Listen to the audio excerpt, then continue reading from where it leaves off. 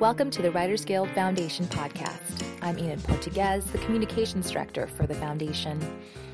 We really love it when writers who've worked together in rooms reunite to talk about that special time in their careers. Today's podcast is a recording of our master class with Winnie Holzman, the creator of My So-Called Life.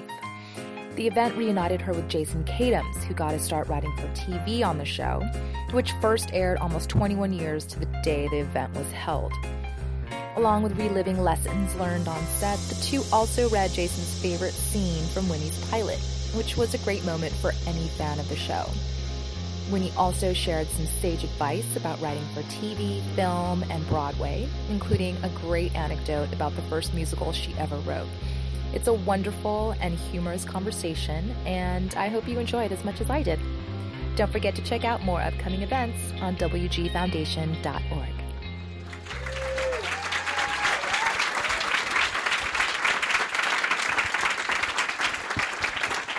Thank you. Hi. I have an extra microphone if anybody would like one.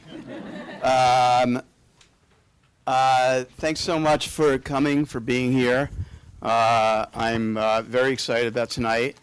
So a lot of TV writers have a story about their first TV job, how they worked every day until 3 in the morning, or the showrunner didn't show up in the room until 8 o'clock at night, or couldn't make a decision, or the network kept changing what the show was about.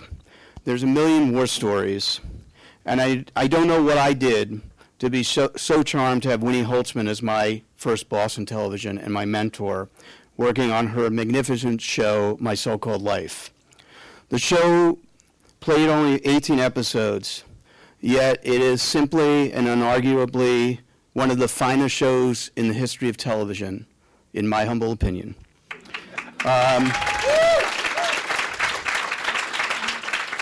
What I learned from Winnie, I still employ every single day that I try to write.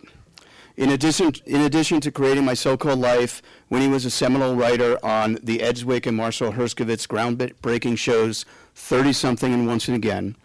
She was the co-creator with her daughter, Savannah, of the series Huge. And oh yeah, she also wrote the book for this obscure musical Wicked.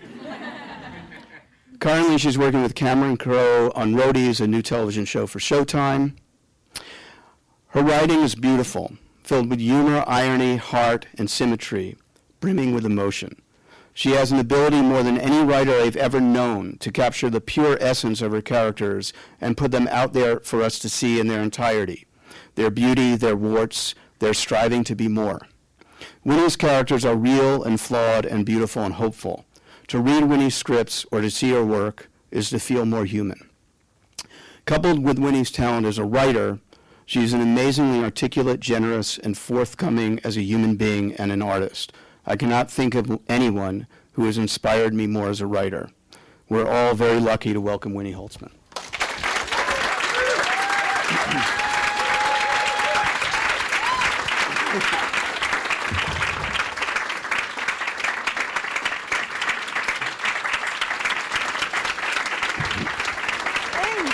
Thank you.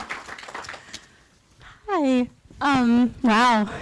I'm not going to say anything else. Take it from there. My big thing is I want to ask you what I taught you so I can remember to do it.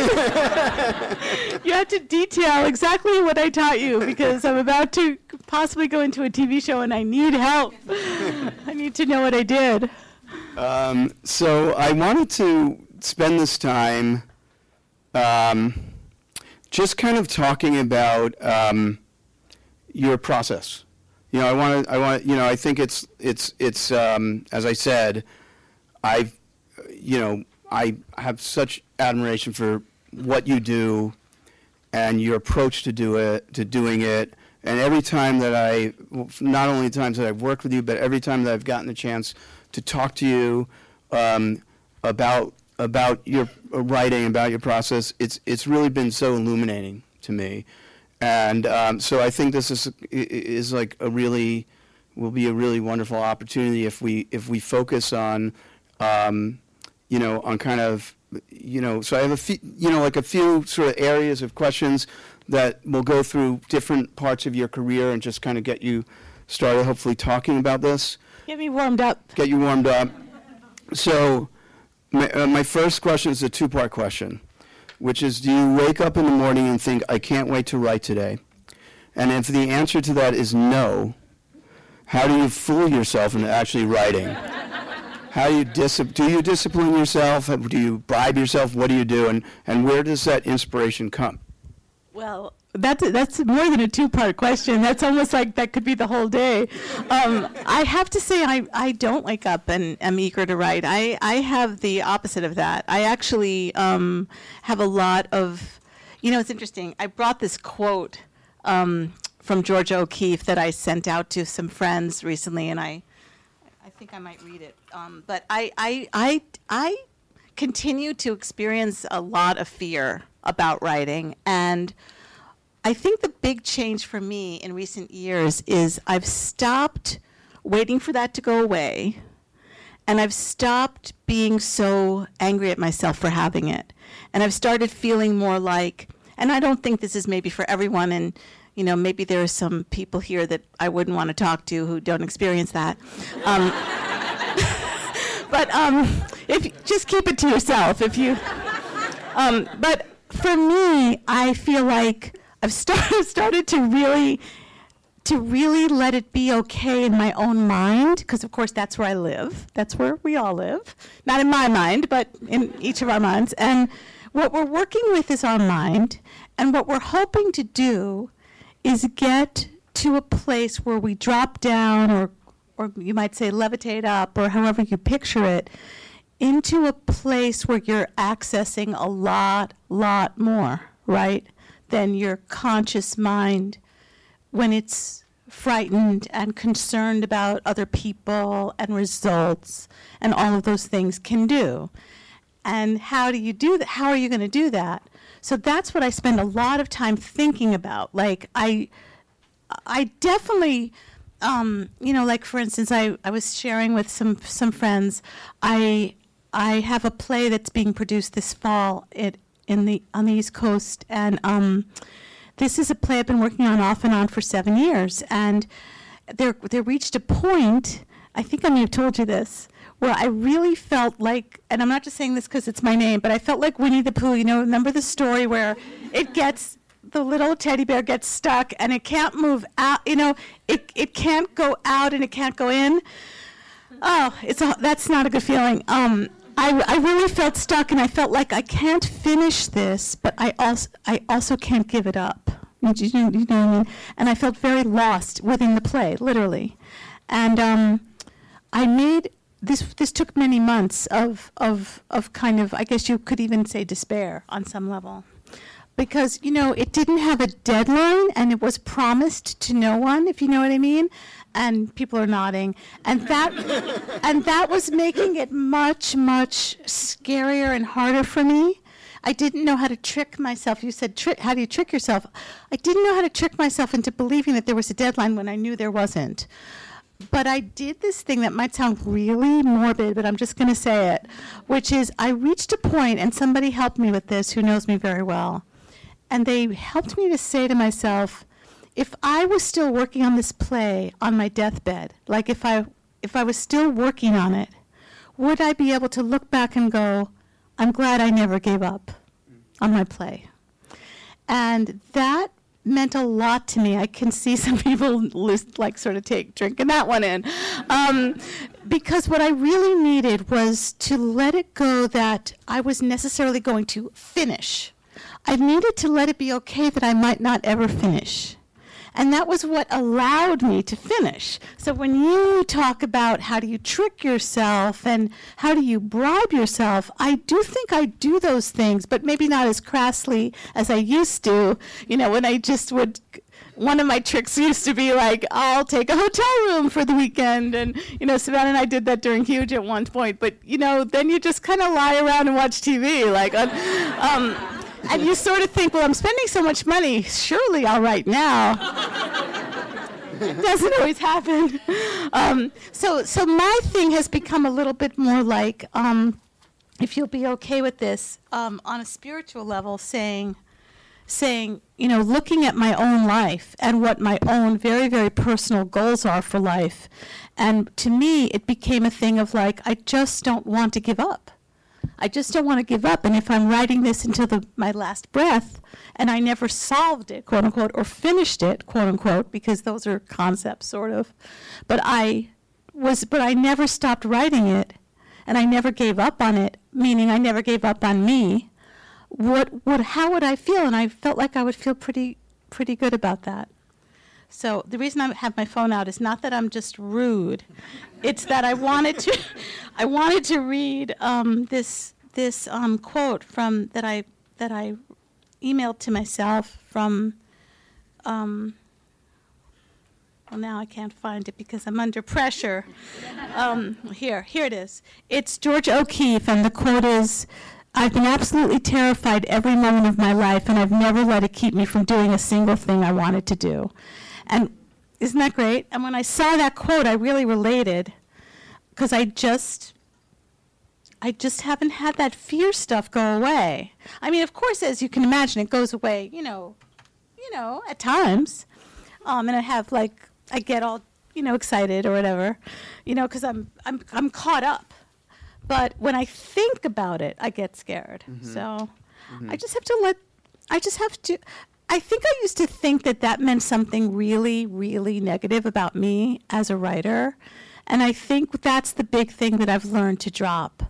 I think I've learned to, I think that there's so much of the human condition that's about living with fear, the unknown. We all, in other words, I'll say to my agent something like, well, I don't know if the show's going to get picked up. It's the unknown. But I'm such an idiot. Crossing the street, I don't know if I'm going to be killed. It's not the show. It's the fact that I'm human and was born on Earth.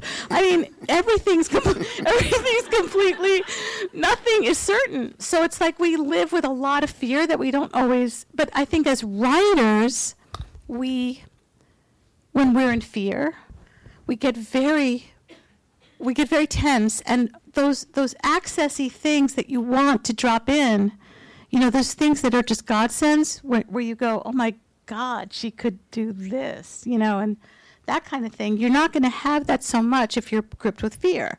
So I used to try, like I say, to not have fear, and now it's more like I go, fear, welcome. When you're working through, especially in the stages of creating something new, something challenging like that, like a play, right? And you're in the sort of the challenging stages. Is it all stuff that you're dealing with in your head by yourself? Do you talk to people about it? Do you have people that you go to? And what's your just what are some strategies you use? Well, my strategies are definitely people. I definitely have a little, and it's not a huge group, and one of them's over there. But I certainly have people that I turn to for help. And we've talked about this. I think that sometimes just the very act of turning to someone for help unlocks that thing and allows you to have the more inspired idea. I absolutely believe that. That's just happened to me so many times. But also, my strategies, sometimes what it is that thing of of having faith. I know now I'm using the big words and, the words with the capital letters and stuff, but, faith, it really is an act of faith to start writing something. Mm-hmm. Because basically what it's basically saying is, I'm going to get to be confused for a really long time, and I'm going to not know exactly what I'm doing, That's at least how it feels like to me. I'm really not going to know what I'm doing.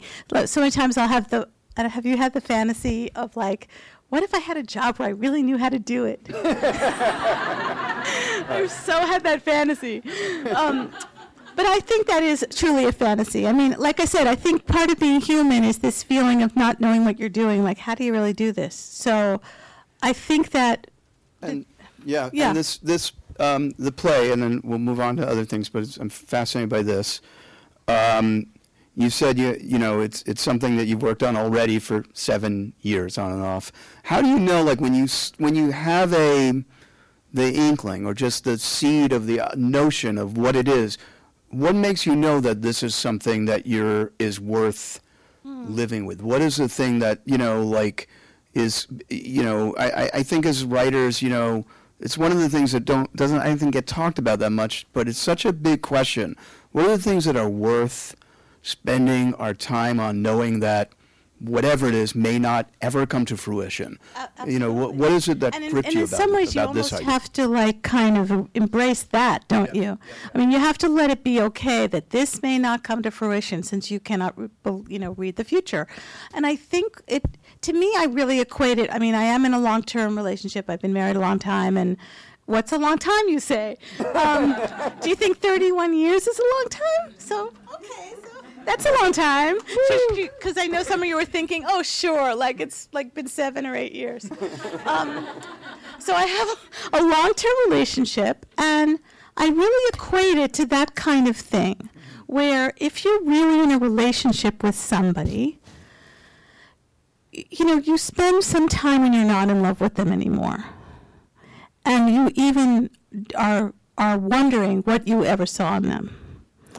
But if you were really in love with them in the beginning, I believe, and it was with their soul, not just physically, not just on a superficial level, then I believe that there's something to tap into. And why I'm talking about this is because I think it's the same with a subject or with an idea.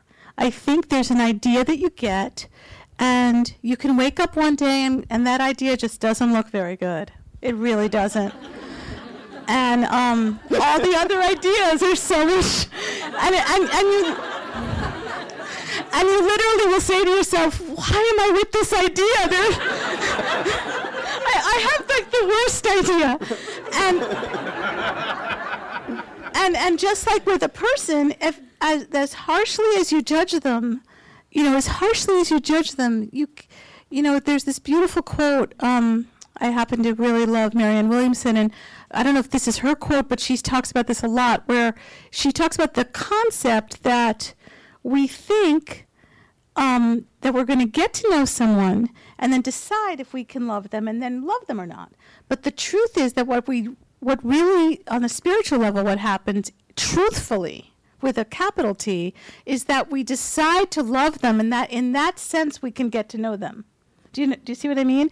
And I believe that is the same with a project. Like, I think, for instance, like, you kind of you give your heart in a funny way, and you kind of go, you know what? This is going to have some, like, terrible moments, and I'm going to give myself to this. And that doesn't mean you do it perfectly. I mean, God knows I do not. But you just have made an inner decision to love, to give love to this. It's like a little plant, right? And you're going to keep loving it and watering it, and eventually I don't know where I'm going with that sentence because it may not work out. You know, that's the other thing. I mean, work out in what way? I mean, it may not be what your fantasy was of what it was doing in your life. You know what I mean? Like, when I was young, I wrote my first musical. And the people who know me know this very well, but it got rather savagely reviewed in New York press. And one reviewer liked it, but 9 reviewers hated it. Really, really hated it. Not just, oh, it's not that good. So at the time, I was like, I was like at a crossroads, you could say. I was kind of blown away by all the criticism. And there was a part of me that was thinking, does this mean I'm not meant to be a writer and all of this? And I had kind of a deep moment where I remember I was on Broadway, I was pushing a stroller, and there was somebody in it. And I was thinking to myself, literally, that's a sad image. And I was thinking to myself, literally, like, is this going to be the kind of situation where if I don't give up writing, I'm kind of being an idiot? Do you see what I mean? Like, because I've been told by all these authority figures that what you wrote was really bad. And I had this revelation, and the revelation was, oh, so you're going to base the rest of your life on a bunch, like 9 people that you've never met and their opinion? And it really seemed to me at that moment a crossroads, like I could choose one way or I could choose the other. And I'm not saying I don't, slip back. I think we all make resolutions and find that we are, wavering inside and have to re-acknowledge sort of what we already know. But that changed me because I started to go, okay, I'm just going to do this. Mm-hmm. And that was right around the time I did meet Marshall and Ed. 2 short years later, I think, or something like that, I did meet Marshall and Ed. So it was would have been a shame if I'd given up at that point. Right.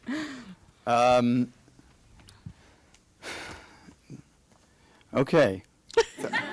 I really feel like I can just let you keep. Well, I talk This a is lot. wonderful. No, it's really so. I mean, I know. I feel like you're in such deep places. I look down at my crappy questions. I want to rewrite my stupid questions. I'm like, oh my God. Okay, here's the question. All right, see what you can do with this shitty question.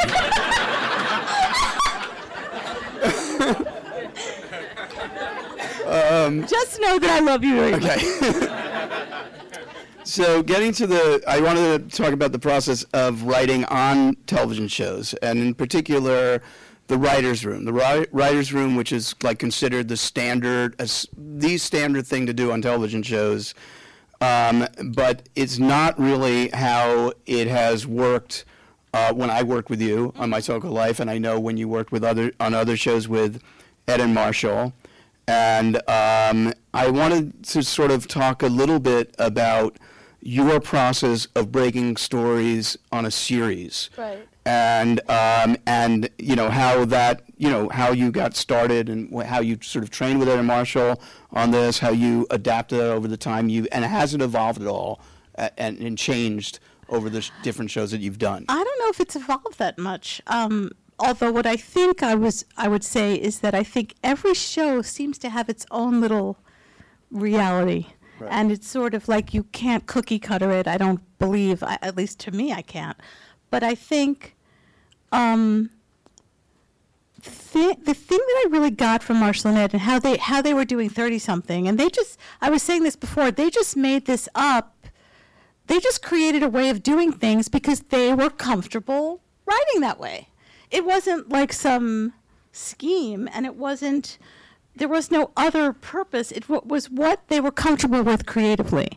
So what they like to do, we would sort of we would not be in a big group. They did not want a big group. So they would talk amongst each other, and they would bring in one person at a time, whoever was going to write that episode, and talk about what the episode could be. And sometimes on 30-something, and probably on our show, on So-Called Life, if you had an idea for an episode, I'm sure that happened to you, you could go, well, here's an idea for an episode. But I think we would sit initially and we would sort of go, in other words, here's our premise. What would we not want to miss?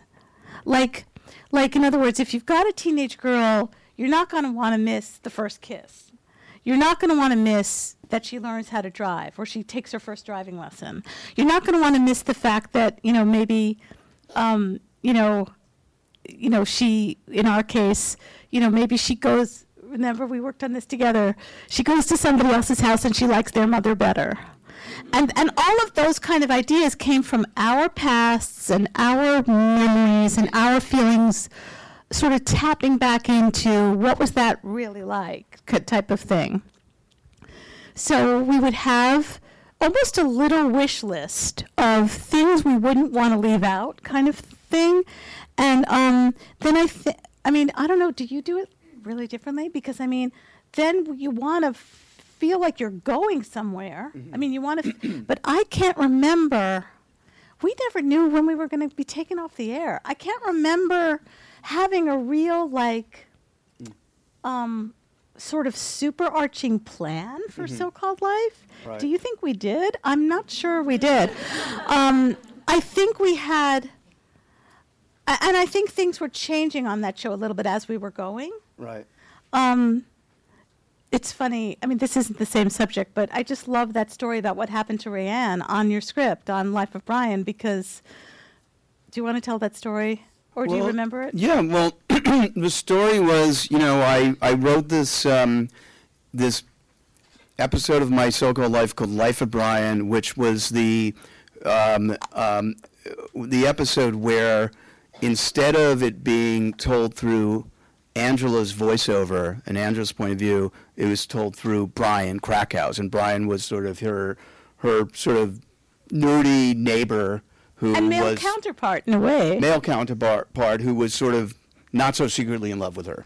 And so you got to hear everything from his perspective. And so this was I was very excited. This was I had written other episodes, co-written or written episodes before this. Right. But this one was sort of a special one. It was really my moment. And I was so excited and about it. And, we worked so hard to get the script just exactly the way we wanted it. And then the first day that we were shooting, I was on set, and it was, and basically I was with the director of the episode, Todd Holland, and we got a PA came up to us and said, AJ is in her trailer. AJ played Rayanne, the character Rayanne Graff, and you have to come over here. You basically, there's an issue, and the issue was that she had contracted chickenpox. And so this was the first, we were shooting, you shoot an episode in 8 days. So she was basically out of this episode that we, had planned so much, and she had this She was a big part of the plot. Major plot, and it was a very plotty, the whole story was about this school dance, and everybody would, it was so intricate, and everything was connected to everything else. It was a very kind of complex plot, and one thing, everything tied in together. Exactly. And suddenly we had a situation where we had to obviously send her home. Why she came to set with a chicken box, you can talk to AJ. But basically, she had to go home, and we had to rethink. We had to rewrite the script while we were shooting. On our feet. What we were doing. But this great thing came out of it. Yeah, well, what came out of it, and this is so often, I think, the case with these kind of situations, wouldn't you say, we love so much better? Yeah. And it was better. Right. And that's what's so cool about, last-minute disasters and things that go wrong or things that you can't have. And there's a lot of that in TV. I know, when I was young, I used to think, when you'd watch TV, you'd think, oh, they wanted it all like that, and that's exactly that was their dream. But, then when you do it, you're constantly trying to save money and cut corners and do things cheaper and stuff like that. And what I loved about what happened with the episode is that because we couldn't have her, she couldn't go to the dance. So what she did is she flaked. We made it be that she set up a whole... Right. She set in motion a whole farcical plot, and then she goes well, I have a drinking problem, and I really shouldn't go, and which we had already set up. Luckily, she did have a drinking problem, and she was seeing a counselor. So it was all organic, and it felt so much fun to just have been given this gift of this problem that actually made it more interesting. Just one of those things I always think of. And it's I think that it's part of the one of the joys of doing television, where when something like that happens at least for me at the beginning, when that day when she came and it was the most horrific thing in the world. You must have been so devastated. I was devastated, and before I got to see you, it was Todd Holland and I literally I had worked on 10 episodes of TV in my life. That was my claim to fame.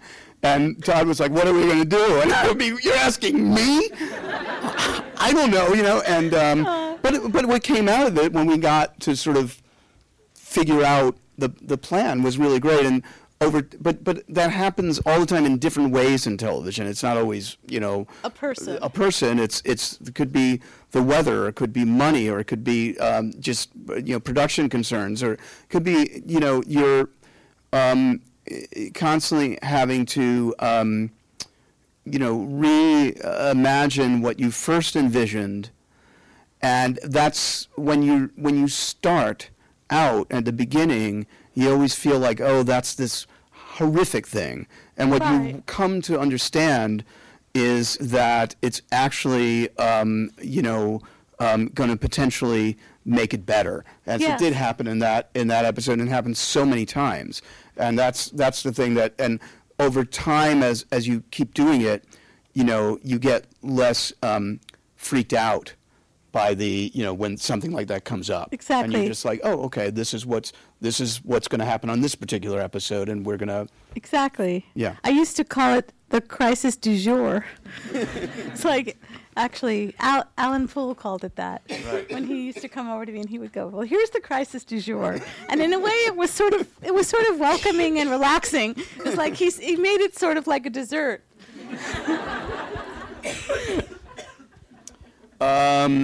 So you are a writer who has written in so many forms, between network television, cable television, musical theater, dramatic theater, and features. You've lived in so many these different worlds, and not that many writers have done that. And so I really wanted to ask you, I'm so curious about, how just you working in these different forms, do you find working in one form, do you find them different? Is there just a commonality of all of them, or is there certain ones where it's more joyous to process, or Definitely more painful? Not. Definitely not. More painful. More painful. Nothing could be more painful than writing. Right. it's just writing is painful. End of story. Right. With occasional, bursts of happiness. I think my answer is I see them as more alike than different, and also I never had a plan. These things just kind of, this is the turns my life took. And except I think with writing that play that I was describing before, because I really did, I had studied as a young one. I had studied Stanislavski and done acting, and I'd sort of started in theater, you could say, and I think I'd always kind of promised myself or wished very fervently that I could write a play that was not a musical, just because there's nothing wrong with musicals, obviously, and I love them, but they are a team sport. They're very much of a team effort. And not that a play isn't, because of course a play is too, but I think I was looking for something where I could be a little bit more of an author and not so much just collaborating, although collaborating is very dear to me and means a lot to me. So they're all great, but I did feel this need, and that's where the play came from, I think, to some extent. I did feel this need to be able to write something and in a way not confer with anyone, if you know what I mean, or not have to confer. Right. Like to just, of course now, I confer with the director, but it's different. That's different than collaborating with other writers. Again, which I love. And I think with TV, if you're naturally collaborative, that's a great trait in television. And I think that's part of what helped me kind of get my sea legs in TV. That it's so collaborative, and there's like a sort of a way that that my personality is, such as it does like to collaborate and does like to build something. We were talking about building things. Just build something together. It's pretty exciting. But then once in a while, I just really had this desire to express something more private, I guess you could almost say. And that's where the play came from. Right. So for people who here, let's say, who would like to be a writer on a show that you're running, right? What do you look for? What qualities do you look for? Subservience. Subservience. It's such an underestimated quality. But what sparks for you when you read people's work or meet writers?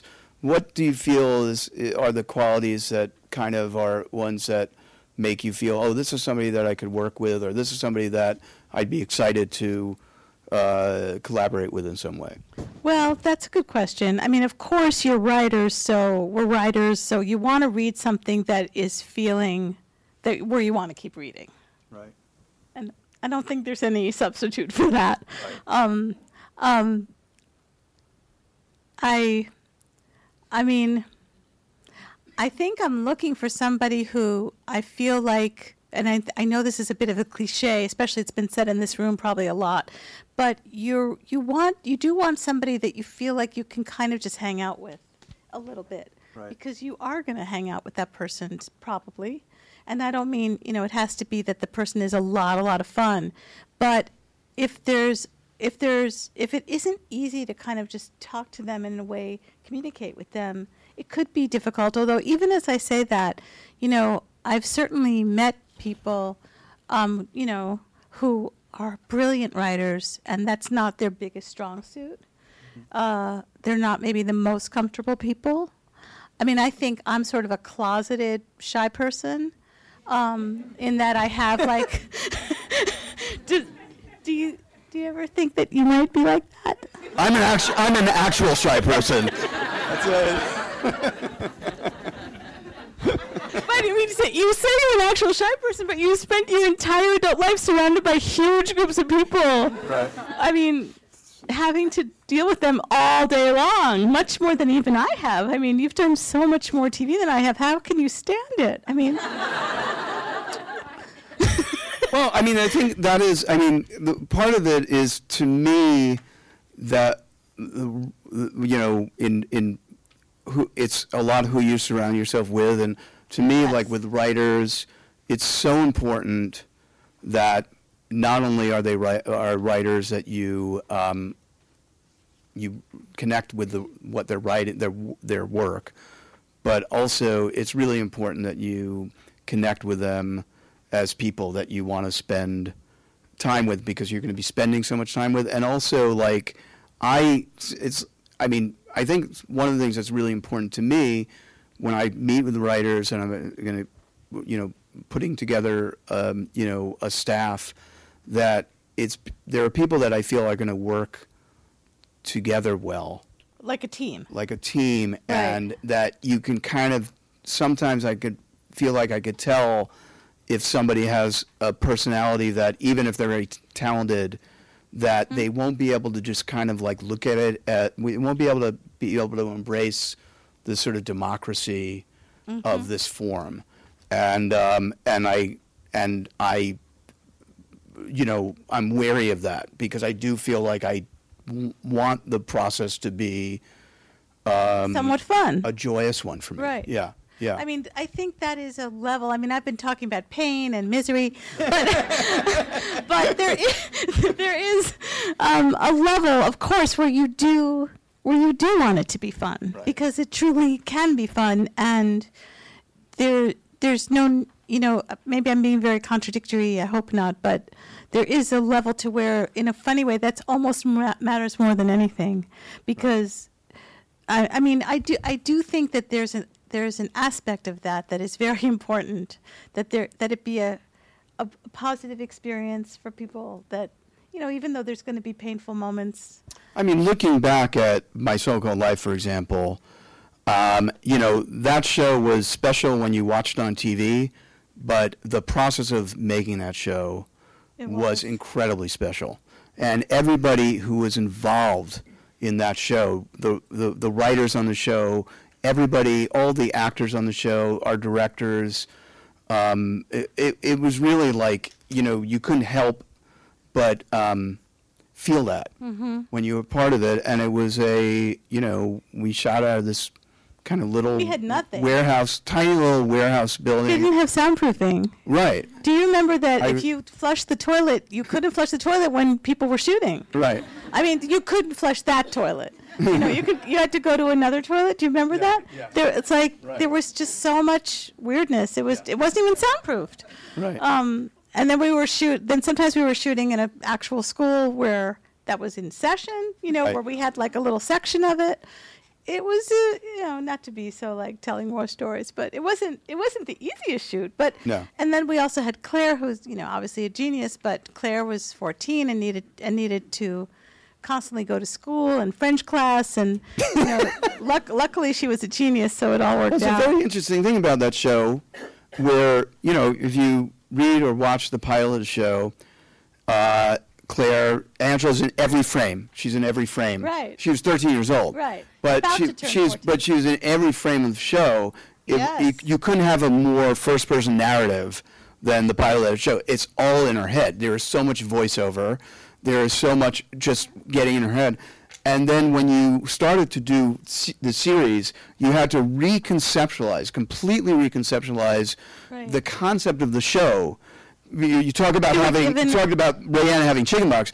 You have a 14-year-old star of your show. You had to go to school. So you rewrote it. Do you remember the template? Do you remember that Yes, we were there was given a template? Yes. That was that if there were, at the time we had 4 acts. There were about 5 to 6 to 7 to 4, depending on how long they were, scenes in an act. 5, 6 scenes in an act. And there had to be 2, remember? Yeah. 2 scenes in every act that she wasn't in, or we couldn't make our day. Well, we couldn't make our show. So that's a pretty strong, that's exactly what I'm talking about, like the chicken pox. That became, for me, and for you, that was like gold, ultimately, because we had to take all the other characters who were great characters and wonderful actors and utilize them and ask ourselves, like, how would this person end up in a relationship? It just gave and gave and gave. That was the gift that kept on giving. Right. But it all started with this curtailing of what you thought you needed the most. Not that she wasn't invaluable, she was amazing, but you just couldn't have her for 2 scenes in every act. So it's like that's going to determine the story. Interestingly. I've got to admit I love stuff like that. I mean, once you get over the initial devastation, because that's where you get, that's inspiring. Right. I wanted to ask you a question about Huge. So you created and co-ran a show with your daughter, and in and of itself, I'm just fascinated by this.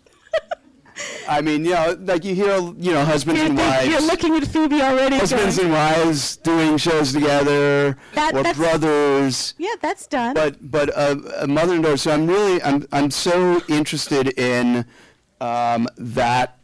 I'm interested in sort of how everything about it, how it came about, how it, to begin with, how you ended up deciding to work together on it, and what the process was like. How was that? Well, the process. And by the way, I'm going to ask Savannah to do a rebuttal after this. So be careful. Whatever you say, she can, disavow. It basically came about because somebody in my life who knew Savannah very well and liked her writing, even though she was quite young, but had read a screenplay that she'd written and really liked it, got offered a TV movie at ABC Family that was an adaptation of a book called Huge.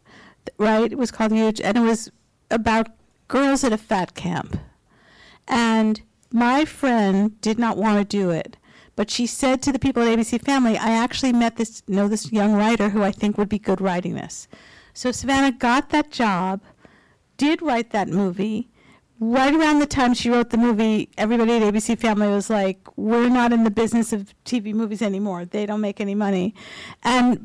But what did you rewrite it like a million times? Oh, sorry, that was the writer's strike happened. Oh, the writer's strike happened. A couple of years later, they called saying we want to do it, but we're more interested in doing it as a series. Right. So at that point, you were very shocked because you thought it was sort of dead, right? And my friend, who was still a little bit involved because she had taken an executive producer credit on the movie, if you see what I mean, she'd sort of supervised her. My friend said, they're just going to put her with some stranger. Do you really want that to happen to your daughter? And it had never occurred to, I don't think, either of us, but we kind of looked at each other, and the thing I'm leaving out is that we had we already had a relationship that was not only very close, but very close as writers. We would show each other our first drafts. We were constantly in each other's work, to be blunt, and we were like really depending on each other almost like as first readers. And it's like that thing you were saying, who do you go to? Well, she was kind of my go-to through a lot of my stuff. So even once and again, even going back that far.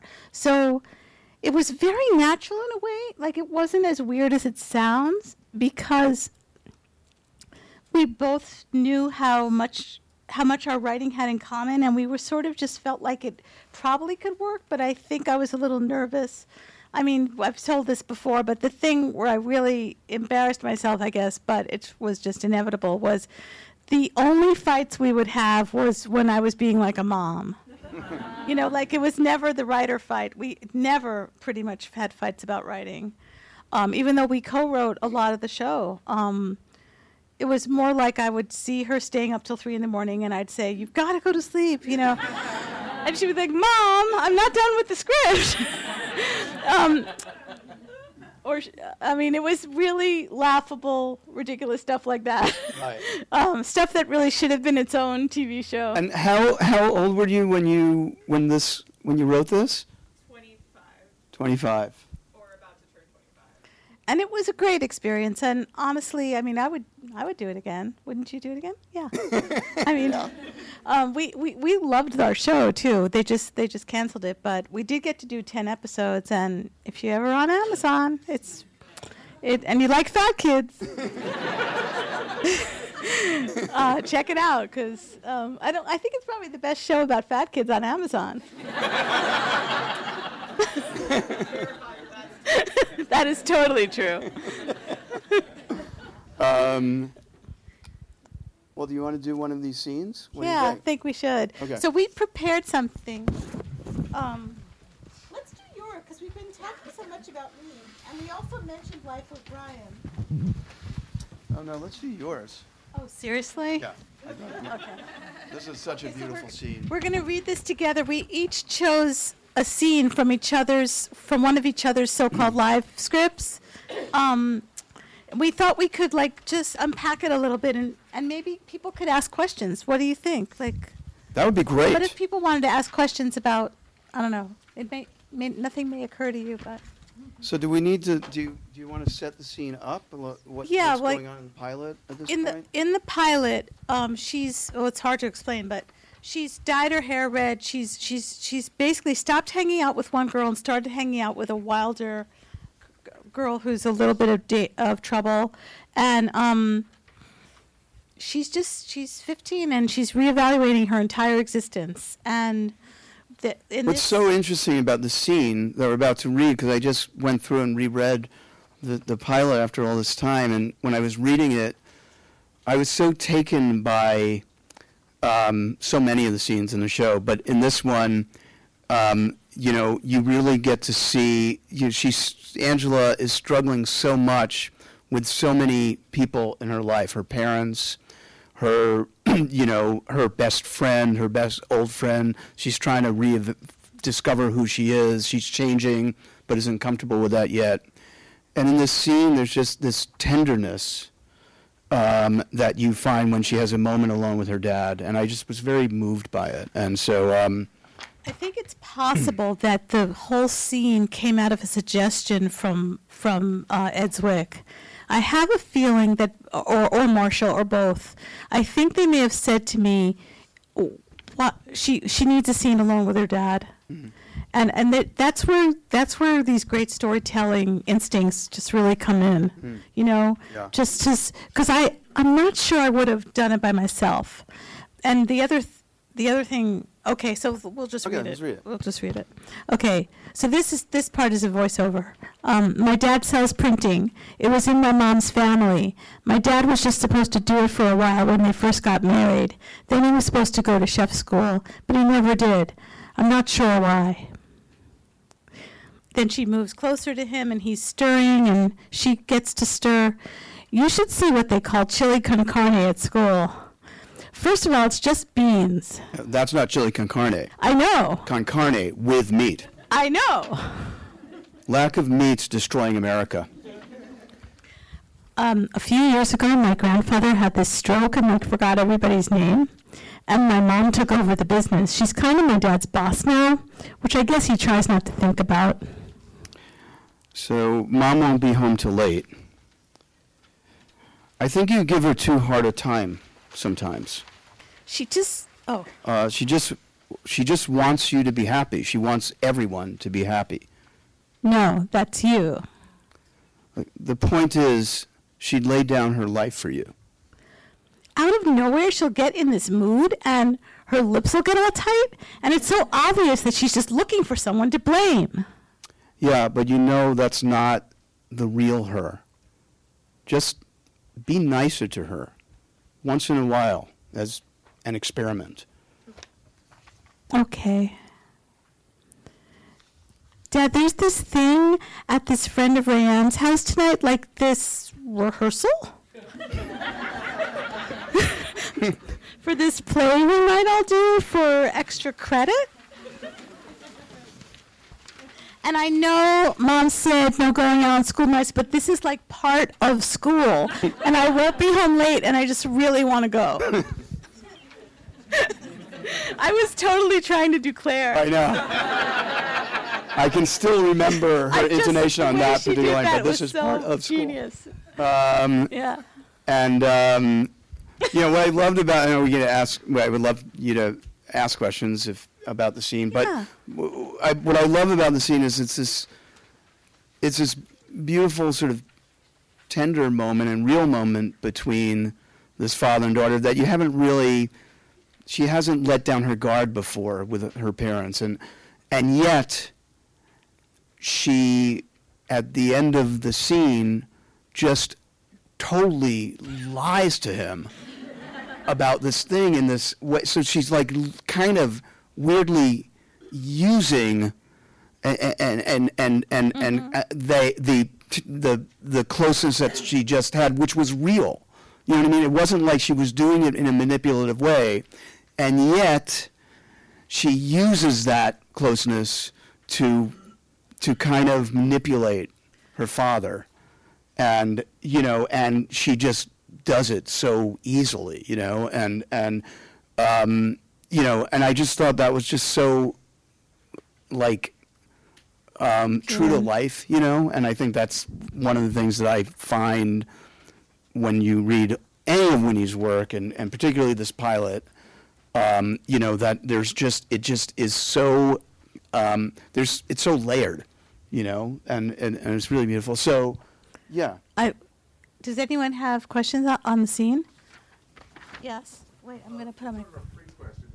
I did want to know where this character came from to you. It was based on, I have a 14-year-old daughter. Well, my daughter was 7 at the time, so it wasn't based on my daughter. No, was it based on, it was such I remember reading it 20 whatever years ago before it was on the air and just being knocked out by it and how true it was. Thank you.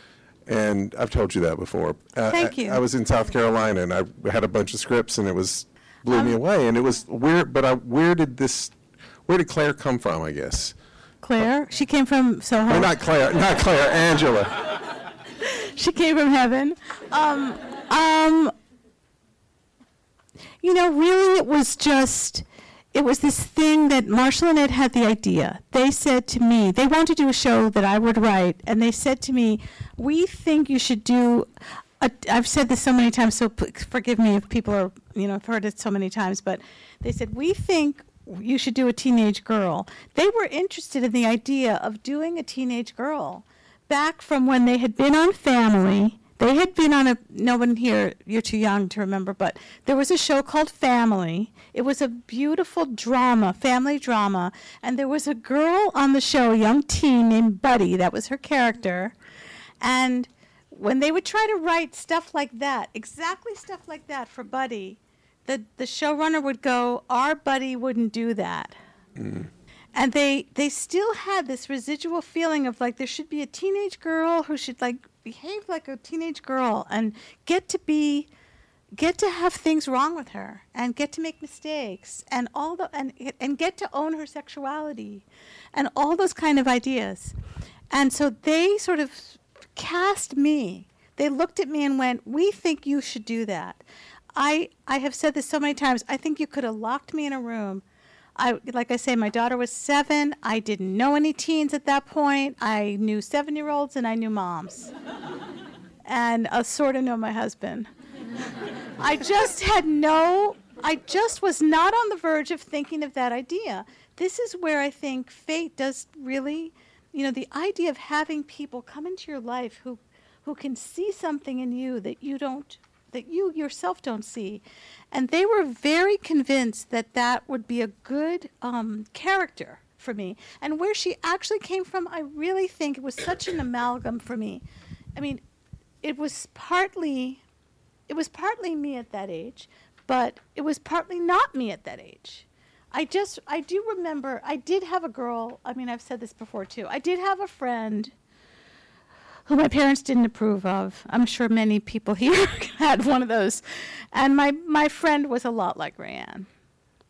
There's no doubt about that. But I was actually terrified that she was going to contact me again.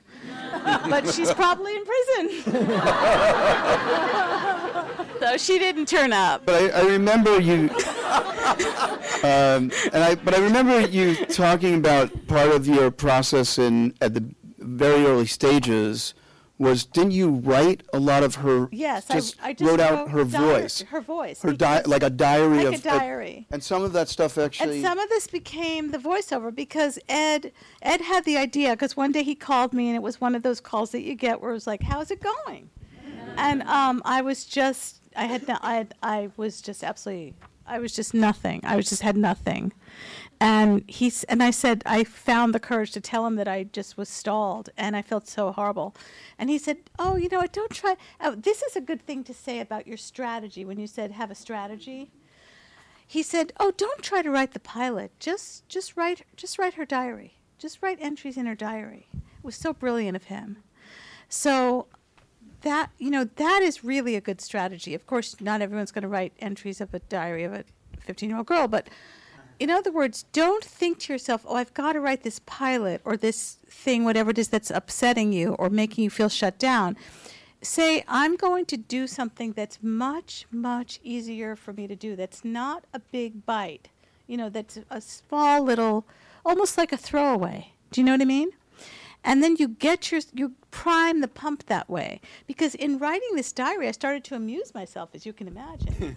And I started to get touched, and I started to remember, this all this ideas of memory, because really, I've said this too before, so forgive me, but it's like you do block out things that are a little bit painful or embarrassing called adolescence. And so, like a lot, I just remember that year, so many people, press and people at parties, they were just always saying to me, so, like, do you know a lot of teenagers? Do you have a teenage daughter? And I was like, look at me, I'm a female.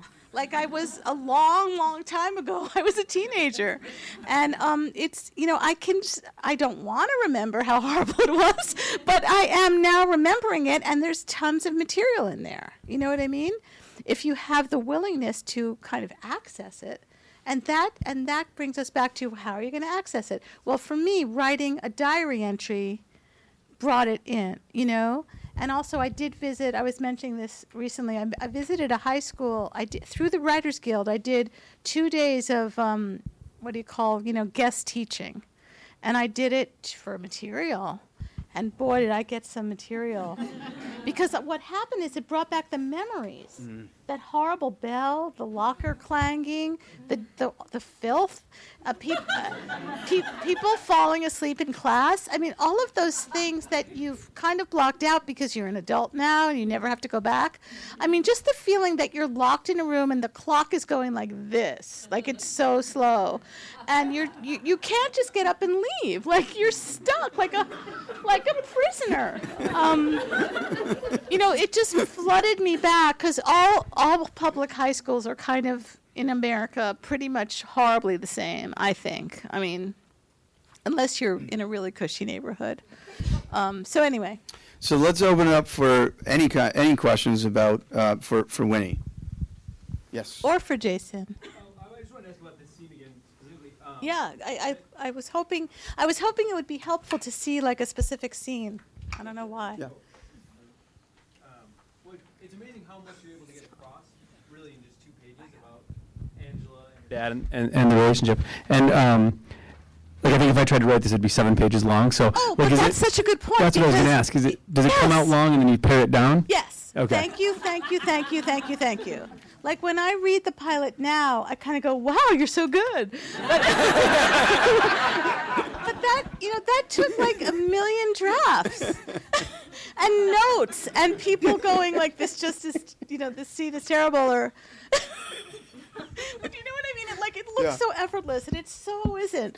So you have to let yourself write a long, boring, not very good version, and it should be so long. And what I like to do often is I almost make, sometimes after I've been doing that for a while, I almost make a list of the things that I'm trying to have the scene convey. Sometimes I do that when I'm confused about a scene. Or if I have multiple people in a scene or multiple events. Sometimes the scene is very simple. This is a rather simple scene, but it does have that twist, like you're saying, where she lies to the person she most loves. And then, interestingly, he's lying to her, and that's what we find out at the end. So they're both liars, and they're both great people. But yes, please write a long, messy, terrible version. You can't do everything in one draft. You can't, like after my first draft of this, or my third, or whatever draft I had the courage to show the guys, they both said the same thing to me. You haven't loved the parents enough. Did I ever tell you that? Yeah, they said you fell so in love with the teens. The teens are like these living, breathing, fully dimensional people, and the parents are like little stick figures. And I went, whoa, and I'm a parent, so that's sort of sad. Because at that time I was a 40-year-old mother, but I hadn't let myself, and here's the gift of it. It's not like you're inferior or you're not good or smart. You can only do one thing at a time. Those drafts were to develop Angela and her friends. And then I could go back. I love that you're nodding. Thank you. Another beautiful woman behind you is nodding. I love that you can go back. That's what you're supposed to do. And then it's a draft just for the parents, just to look at those parents and what do I feel for them, really, And that's probably where I discovered the whole thing about her being a former, the most popular girl, and he being the former nerd. And It's one to add to what you're saying, which because I think it's such a important and profound thing, is that a lot of times it's like another way of what you're saying. A lot of times you'll be focusing on one character or certain characters, and you'll have the other characters there to service what to say what you want them to say. And a lot of times what I'll do, or I'll ask a writer to do, is say, okay, now do a pass from this other character's perspective, do the whole pass of the script, just thinking about this one character. Like, why are they, I don't understand, why are they saying that there? Why are they agreeing to it? Because it's the writer, as writers, we want to move things forward. Right. And we want to get things to the next step. So it's, but the way that ultimately things really get lifted to another level is when all of your characters are in their own movie, or the stars of their own movie. And the stars of their own movie. Like, it's like, it's like we all, as we become older, especially writers, because we're so noticing human behavior, we realize, everybody is complicated. It's not just me. Everybody is complicated. And if a person seems like they're not, that's just, to be frank, that's just a cover, And it's like, well, of course, I've been frank the whole time. Jeez. There's nothing I haven't dissembled. But if you see people, to me, what you're really seeing is a personality that has been assembled in order to function in the world. And one of the things I really like to do, and I'm not alone, is I like to go, okay, here's the personality that's been assembled, and if you delicately lift the veil, what's underneath that? And what's underneath that, honestly, is that we're all connected. It's not that we're all identical, but we're all connected. And those people that seem so different from us, they're really us. they're us in another form, right? So it's like, that's why what Jason just gave you was gold, because that person in the scene isn't thinking, well, I'm glad I get to be in her scene. They're going, they have their own motives, their own needs, their own complicated.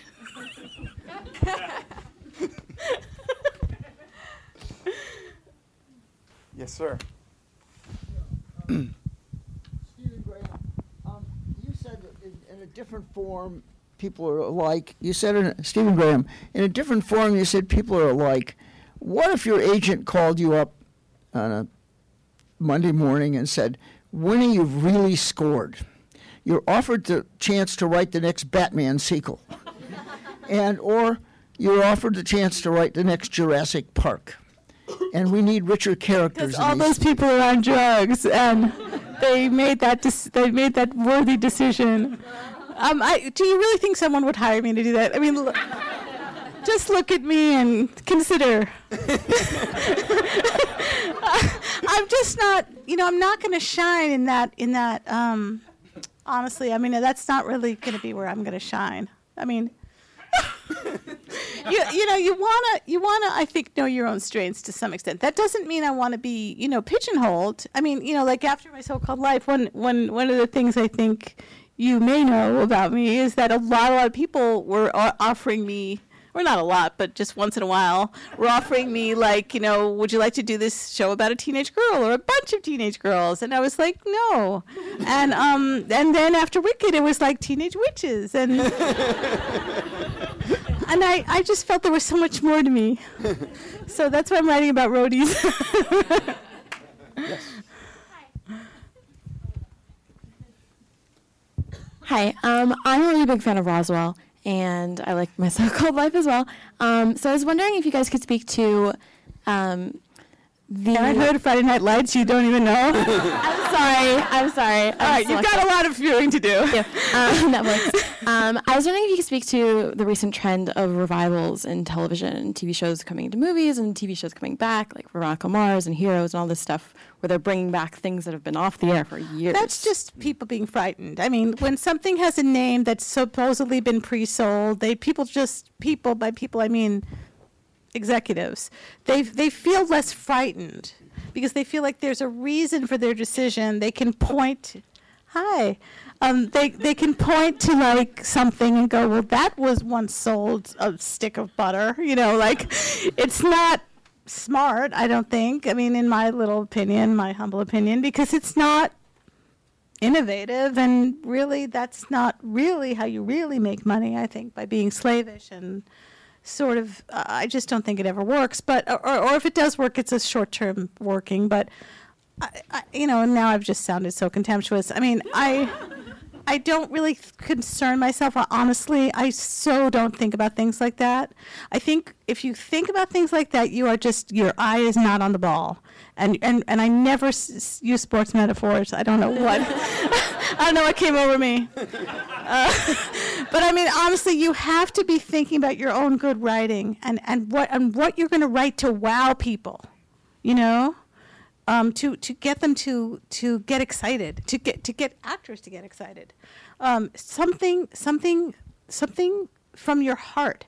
I mean, if you're thinking about trends, it's just not going to be a good idea. But you don't ever think of like a revival of something that you've done, like, oh, what if I could do this again? That sort of thing? No, I don't. Okay.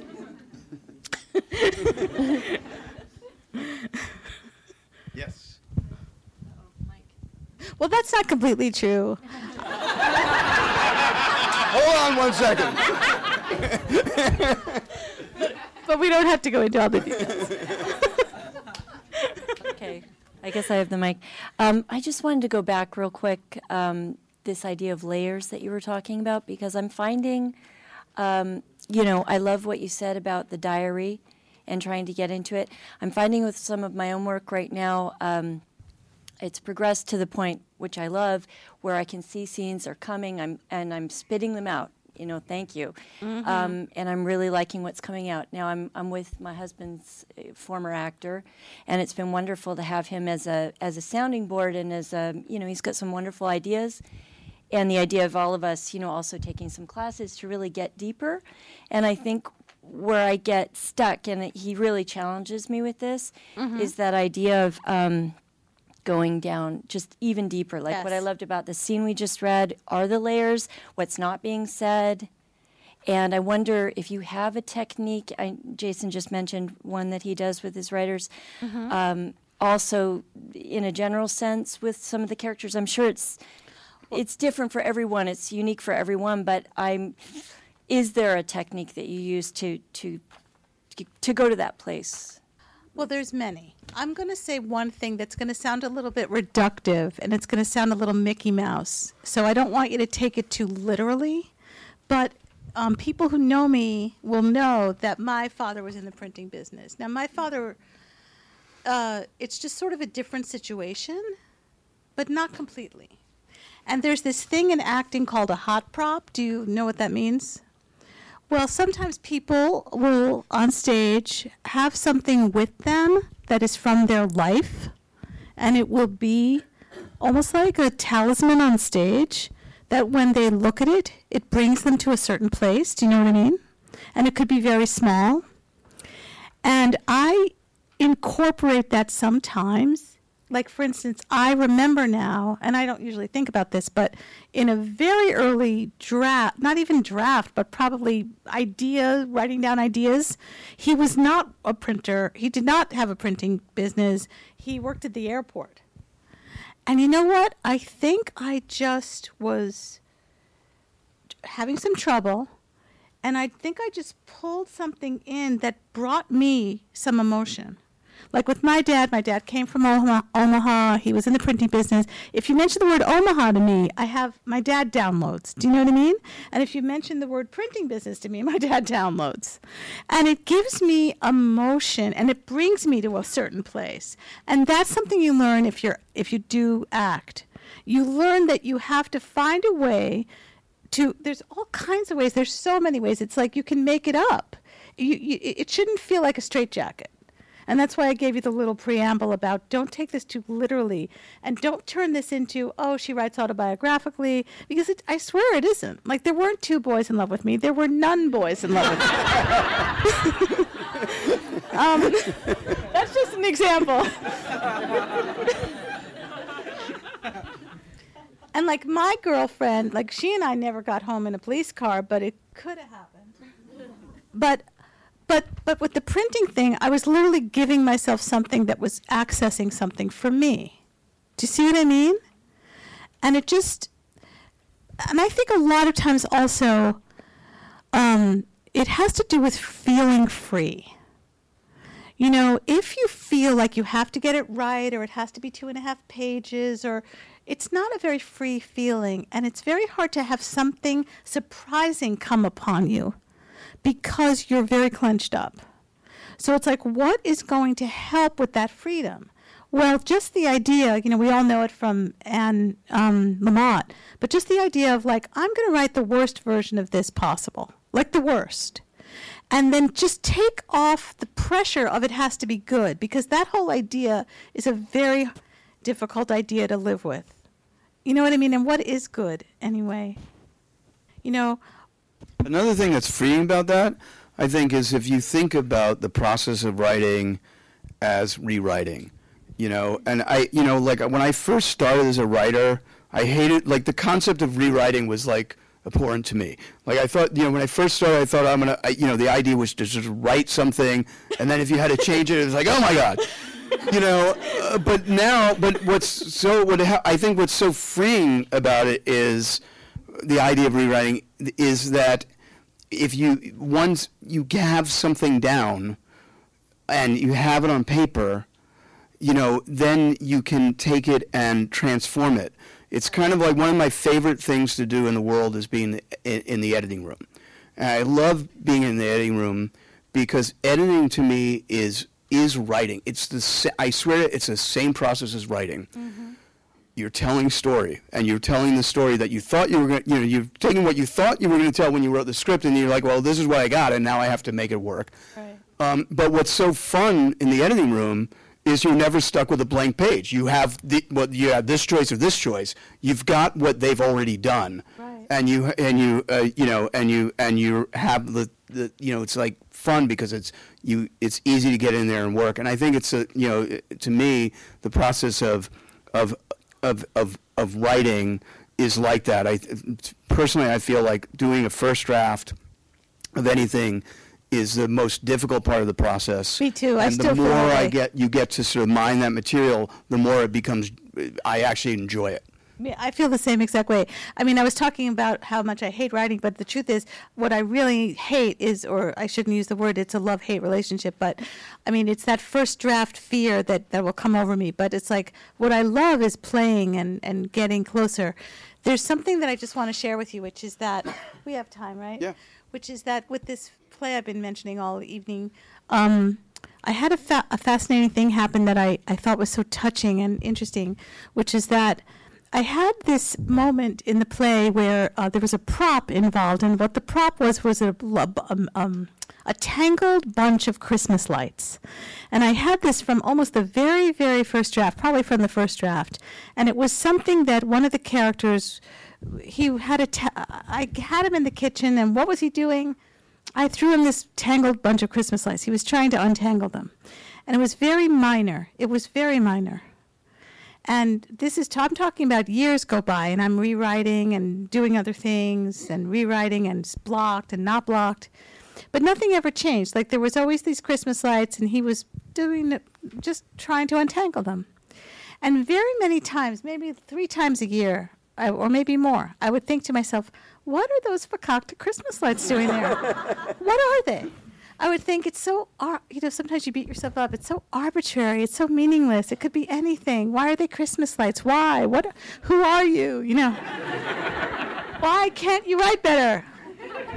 And then one day, and this is so many years into it, I was looking for a way to deepen this relationship between 2 main characters.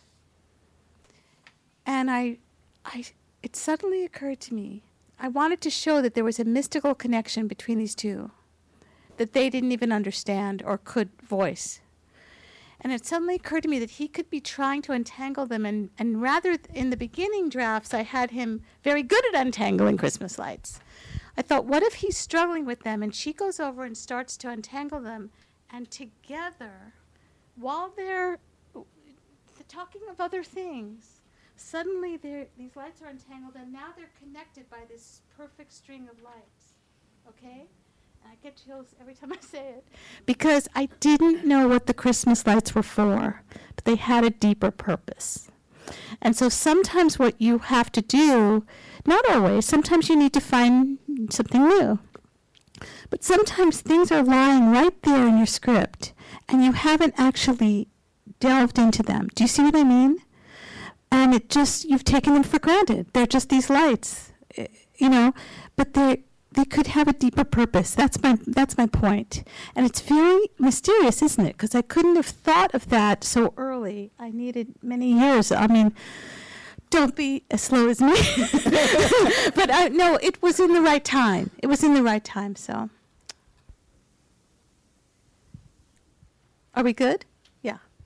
Oh, yeah. This person and then this person. Oh, is that cool? Yeah. Were you supposed to do that? No, you took my one job away from me. This is somewhat off topic. It's somewhat off topic, but I have to take the opportunity to ask, how did you get involved with Wicked? And just in the general sense, because I know this could be a 2-hour talk, yeah, how I you won't converted really the novel to it's such a book. Just to tell you, if you really care, if you go onto the Dramatist Guild website, they have Stephen and I on video discussing this for hours. And we go into a lot of detail of how we wrote Wicked, and there's some good stuff in there. Oh, wow. If you're interested in Wicked. If you're not interested in Wicked, you're not going to want to go there. But for those who like musicals, there's some, because Stephen Schwartz is a genius, and he's really amazing at writing musicals. He probably knows more about writing musicals than anyone living, in my opinion. And he's just he's been doing it successfully since he was 21 years old. And he's an incredible person. So a lot of what happened is that he thought I would be a good person. Remember I mentioned that musical that nobody liked in New York? He had seen it, and he didn't hate it as much as others. But, you know, I had a really, can I just say a really touching story? I had something happen recently which really was touching, and it makes you realize that you mustn't give put too much importance on what people write about you or how people respond to your work, which is that at this place where my play is being done, there's this woman I'd been dealing with who does publicity, so she had been asking me questions and stuff. And one day she said to me, she was on the phone with me, and she said to me, Winnie, I have to tell you something. I come from Cincinnati, and when I was 10, you were in Cincinnati. I was actually pregnant with Savannah, doing your first musical, the one that later came to New York and didn't do well. And she said, and my family went to the Cincinnati Playhouse in the Park to see it, and it's our favorite musical we've ever seen.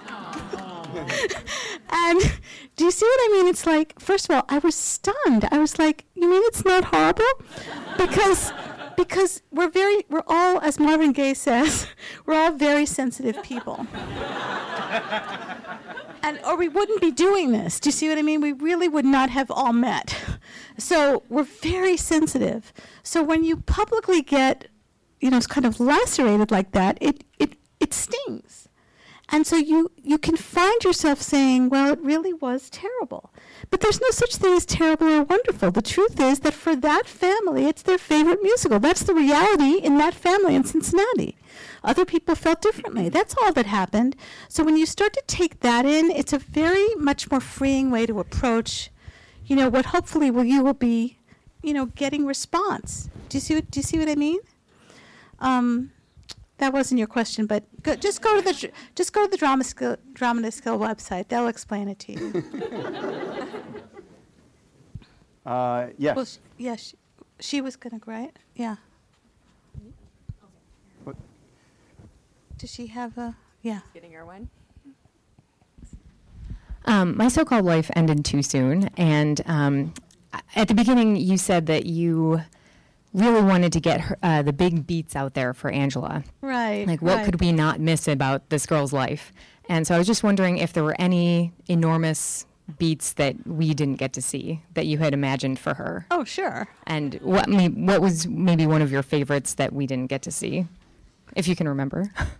It's not that I can't remember. It's that I don't really know how to answer because they weren't really real to me. I was just waiting for that pickup. Mm. And I kind of knew it wasn't coming, and so I never got that invested in I've said this before, but I don't know if I've told you this. I think I have, but my main thing I had, maybe you had some ideas. In my mind, I had this idea that I was going to split up the parents, which I was already prefiguring because he was falling in love with someone. I was going to split them up, and I was going to have the mother go into a deep depression. The mother was the former cheerleader and sort of very can-do. I was going to have her fall into the kind of depression where you can't get out of bed. And I was going to have Angela have to kind of take over running the family and being in charge of her sister and helping her sister and being almost like a mini adult. And that was one idea I had that I don't think I've shared with that many people. Did I ever tell you that? No, I didn't know that. Did you have ideas? No, but I remember, weren't you also... I was just trying to do a good finale. Right. Final episode. Right. But you were also setting up Yes. Angela and Brian. Well, what I was going to do was I was going to have Angela have a horrible relationship, but a very tormented, torrid one with Jordan Carolano, and Brian was going to be involved with Delia, right. And they would go to each other for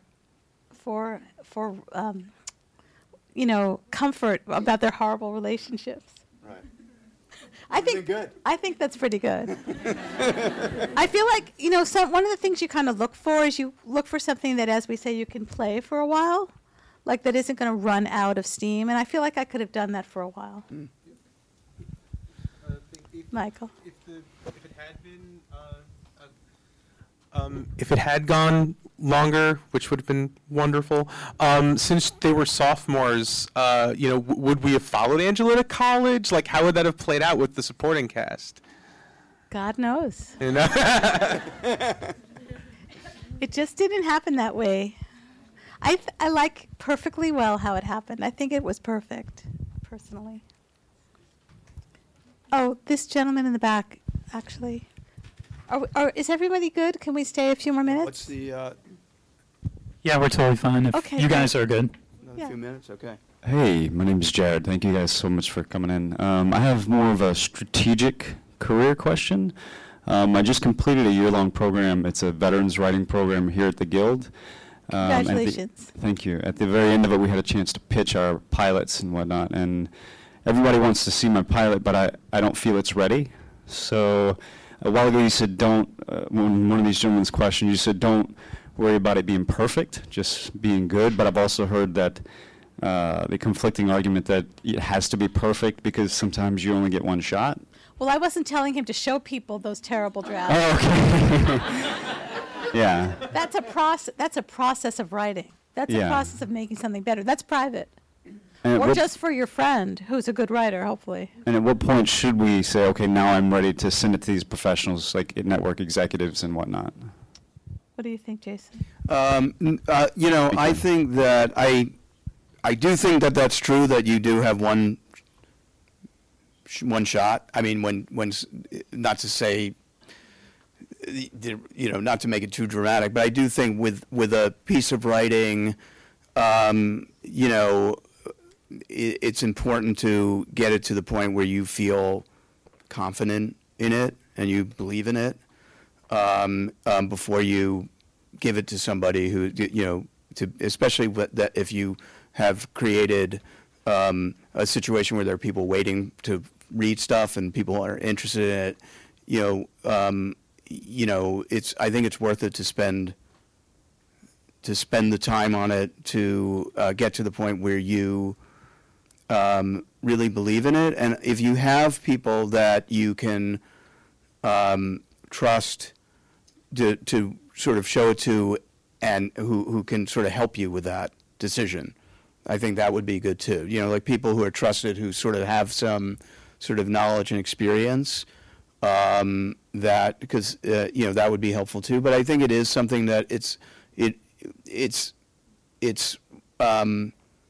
I think it's worth it for you, since you've put so much time in already, to get it to the point where you're like, okay, this is a draft that I feel I believe in, and it doesn't have to ever feel like perfect, right? Or that it won't, because I guarantee that if somebody loves it and wants to do it, it'll change 50 times before it happens, and it should. That's okay, but it should feel like it's it's working as sort of as a piece for what it is. That would be my gut on it. There's a lot of questions. I just have to make sure people are okay. Are you okay? Yeah. Why don't we we have to have a boundary. You're supposed to put a clock on this. Don't make me the bad guy. How much time should we do? Well, I actually have a question. You're making it worse. Okay. How about 3 more questions and mine real quick? 3 more questions. 3 more questions plus yours? Yeah. It's a good question. It's a really good question. It's really quick. We know, obviously, why Jason chose the scene that you guys just read. Winnie, why did you choose Jason's scene? Everybody has in their hand Life of Brian, which is an episode Jason wrote of My So-Called Life, which is also an awesome episode, and we were wondering why. Well, because it's a scene where I would say that, first of all, it's a culminating scene where everything in the plot has been leading up to this moment, to this terrible moment when, when she, he's kind of trapped in hoisted by his own petard, as they say. But what I think I was really looking at is the fact that the scene gets hijacked and the person themselves, the Brian Krakow character, thinks that he's in a certain scene. He thinks he's in a scene where he's in control, and he's just telling Ricky, just don't be here because I need my space and I might need privacy. And he thinks he's got it handled. And, Angela walks into the scene and just demolishes his ability to be in control and makes him feel like an idiot. It's to me a kind of a classic. The whole episode, if you ever get to see it, which is wonderful, has a farcical nature because people are making plans and plotting and trying to figure out. It's all going to culminate in this dance, and now they're at the dance. And he's with the girl that he wants to be at the dance with. And she, that line where she says, why would we want privacy? And he's like, we wouldn't. He's just so trapped. And I just love that his whole, that's a classic comedy trope, I guess you would say, where somebody has a plan that they have finally achieved, and it gets, the rug gets pulled out and their whole plan crumples and is destroyed. And so it's helpful, I think. I think that's one of the reasons I chose it. It's helpful to look at, even though it's so original and kind of contemporary, that there's a classic element to what he did that's just sort of, it's good to understand where these things come from. It's a classic comedy setup, you might almost say, but done in a drama. And so for that reason. All right, so, okay, Adam, you asked me a question before. So this young woman here with the lumber jacket, and this guy in the back, and then we'll be done. So make them good. Thanks. How do you go about developing a bunch of characters in an ensemble without overstuffing your script? You've got to take that one. That's like you're the king. I go for the overstuff the script strategy. I really do. I feel like I think on Friday Night Lights I had this experience with this sort of dealing with a very large ensemble where not only were you dealing with the people who were the series regulars and people that we expected to know, but there were many, many characters in that show that all we wound up giving story with, and that show just had for some reason it held so much story. And when we were breaking stories on the show, we could have 6 or 7 or sometimes threads of 8 storylines going on it's like a 42, 43-minute episode. And so I really found a lot of inspiration and beauty in that, and in having that, to me that was a lot of what that show kind of was, and similar in a way with Parenthood, that it was I think a lot of what I really loved about both those shows is what a large group of people they are. So I believe in those sort of big stories, but I think what I would say is, to the point that you start to feel it's interrupting your process of telling the stories you want to tell, then you have to make those hard decisions. And that's definitely something that you have to do. And one of the things is about TV that's so great is it keeps going on. So if you have a character that you love that you cut out of a pilot script, they can be introduced and later, and that's no joke. I mean, I have done it. I mean, it's so you don't have to let go of it in a forever, but sometimes you have to, you do have to sort of make those hard choices.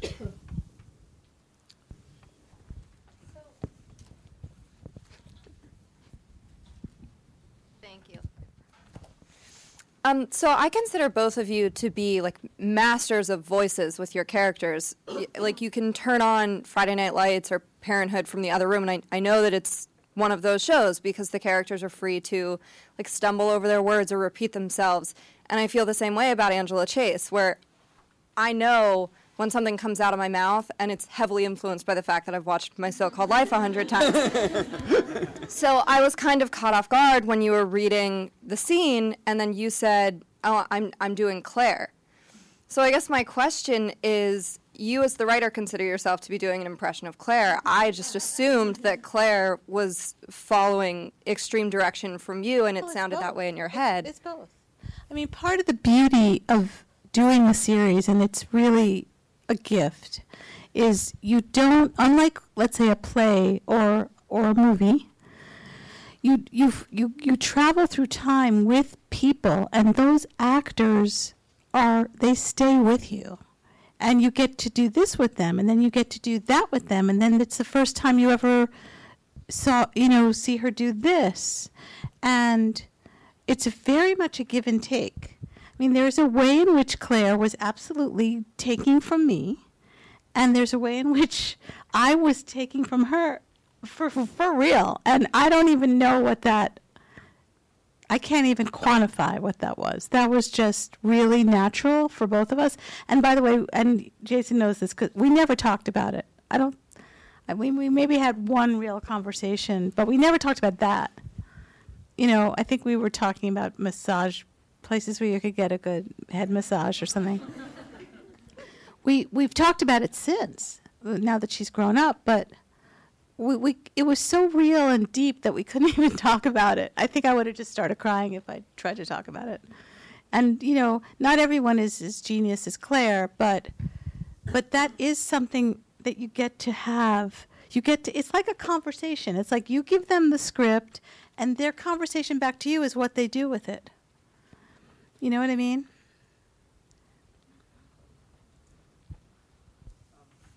I think I'll speak loudly. Well, Thanks. It's for the recorders. Oh, gosh. Okay. All right.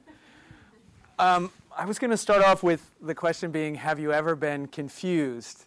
And it's so general that I'll be specific. I've mostly written animated comedy, and I wrote my first drama, and I have friends who write for shows, and so I picked 3 shows that I totally love. I don't know you guys, so I would have asked you, but I'm kidding. And they read the script. I see. And they liked it a lot, each one of them. My problem, my quandary is that each one had a different tweak that they would take on it. Oh. And I'm in that weird place where I'd written 8 drafts and sort of had become so invested and was so in the world and was able to access that in those moments of discovery and things happening. And now I have this feeling, not looking for perfection, which I totally understand, but I have this feeling like, what is the right move? But are you saying that they're contradictory notes? Or are you saying that they just have 3 separate things that they're talking about? They're not 3 specifics, but they are actually, the things all agree on is they like that it's completely unorthodox. The second thing they agree on is they like how kind of heartbreaking it is, and that the characters are deep. But each one wants to see a little bit more of a particular trait. People are just like that. And it's like, why couldn't your show have been longer? Because it wasn't. Get over it. If they like something, they just want more. You know what I mean? Yeah, I do. I just want to maybe it should just be a little more this, but maybe you have to listen to yourself finally. Getting back into that space of where I was, where I can sit down and hear the people I created privately. Yeah, private place. What do you think? It's kind of a weird question. No, it's not. It's a good question. It is a good question. I think that what I try to do when I'm, writing something new and I'm trying to, before I hand it in to whoever it is for, and what I'm trying to do is I'm trying to gather the things from people. I'm trying to get like a collective understanding of what the experience is to read it, because I can't have that. I can't read it with the objectivity of somebody who didn't write it. So I'm trying to get like I'm trying to come up with like a collective understanding of what it is that people are, not getting that I'm trying to communicate, or they don't like that I'm trying to communicate, or that just isn't playing, it isn't working. Every time that you write, it's inevitable that you're going to have blind spots as a writer. There are going to be things that you think it's so obvious about what you're communicating that just isn't. And the only way to know that, the only way to get that, is to give it to people who haven't read it. So I feel like what I'm looking for is the commonality. What I'm looking for is like, because it's true, everybody's going to react personally, and they're going to all have their specific things, and they're all going to tell you something different, and that'll just drive you crazy. But I think what you want to try to find and do, what you want to do, is find what is there like something common that you're hearing, something that you're consistently getting that can help you communicate better what you want, what you're trying to put out there, so that when you're giving it to somebody to read it, to hopefully buy it or make it or whatever it is, that you won't get you won't have miss the opportunity to solve that issue. But I do think I feel like you have to, getting feedback is so important, but you have to own that then. There was one show, the Roswell show, that you were talking about, I got so many notes from the network on that show, and I didn't know what hit me, because I had been working with Winnie and Ed and Marshall. They didn't get notes. There were no notes. If we got notes, we ignored. Yeah, but there wasn't. It was like we did not get notes. I mean, we got notes from I got notes from you. I got notes from you got notes from Ed and Marshall. But it wasn't like But in Roswell, I got so many notes, and because it was just like what that show could have gone in so many different directions, and I had my idea of what direction I wanted it to be. The network had their idea, and it was very different. Mm-hmm. And so it sort of drove me so crazy. And I remember, like, at some point, I created this saying to myself, which was, there are no bad notes, there are only bad rewrites, which to me meant that a note nobody's giving you a note because they want to be cruel or mean. They're giving you a note because they want to help you. Not every note does help. Right. So what you need to do is take ownership of what you're of what you're hearing from people, and decide what you're going to do with that. And that's the way, it's like it's one of the really important, skills that you need to continue to develop as a writer, is to be able to make drafts better. Like you want to, and I think, and that is something that I think comes from the more you do it. And I think early on when you're writing, you tend to more have either lateral drafts or drafts that sort of this thing kind of gets worse. And the way that I think, from doing it over and over again, the way that I think things get better and better as you do it is because you're taking ownership. You're able to hear what people are saying, really interpret it, really understand it, not have the knee-jerk response of, is like, oh, that sucked, or oh, they like me, you know what I mean, or oh, you know what I mean, but really try to get all that judgment of it out of your head, which is very hard, and just really try to understand what is it that people are, what are people, sort of responding to and not responding to, and then you can sort of address it, as from a place of sort of strength as a writer. Okay, great. Thank you. Good luck, too. Thanks.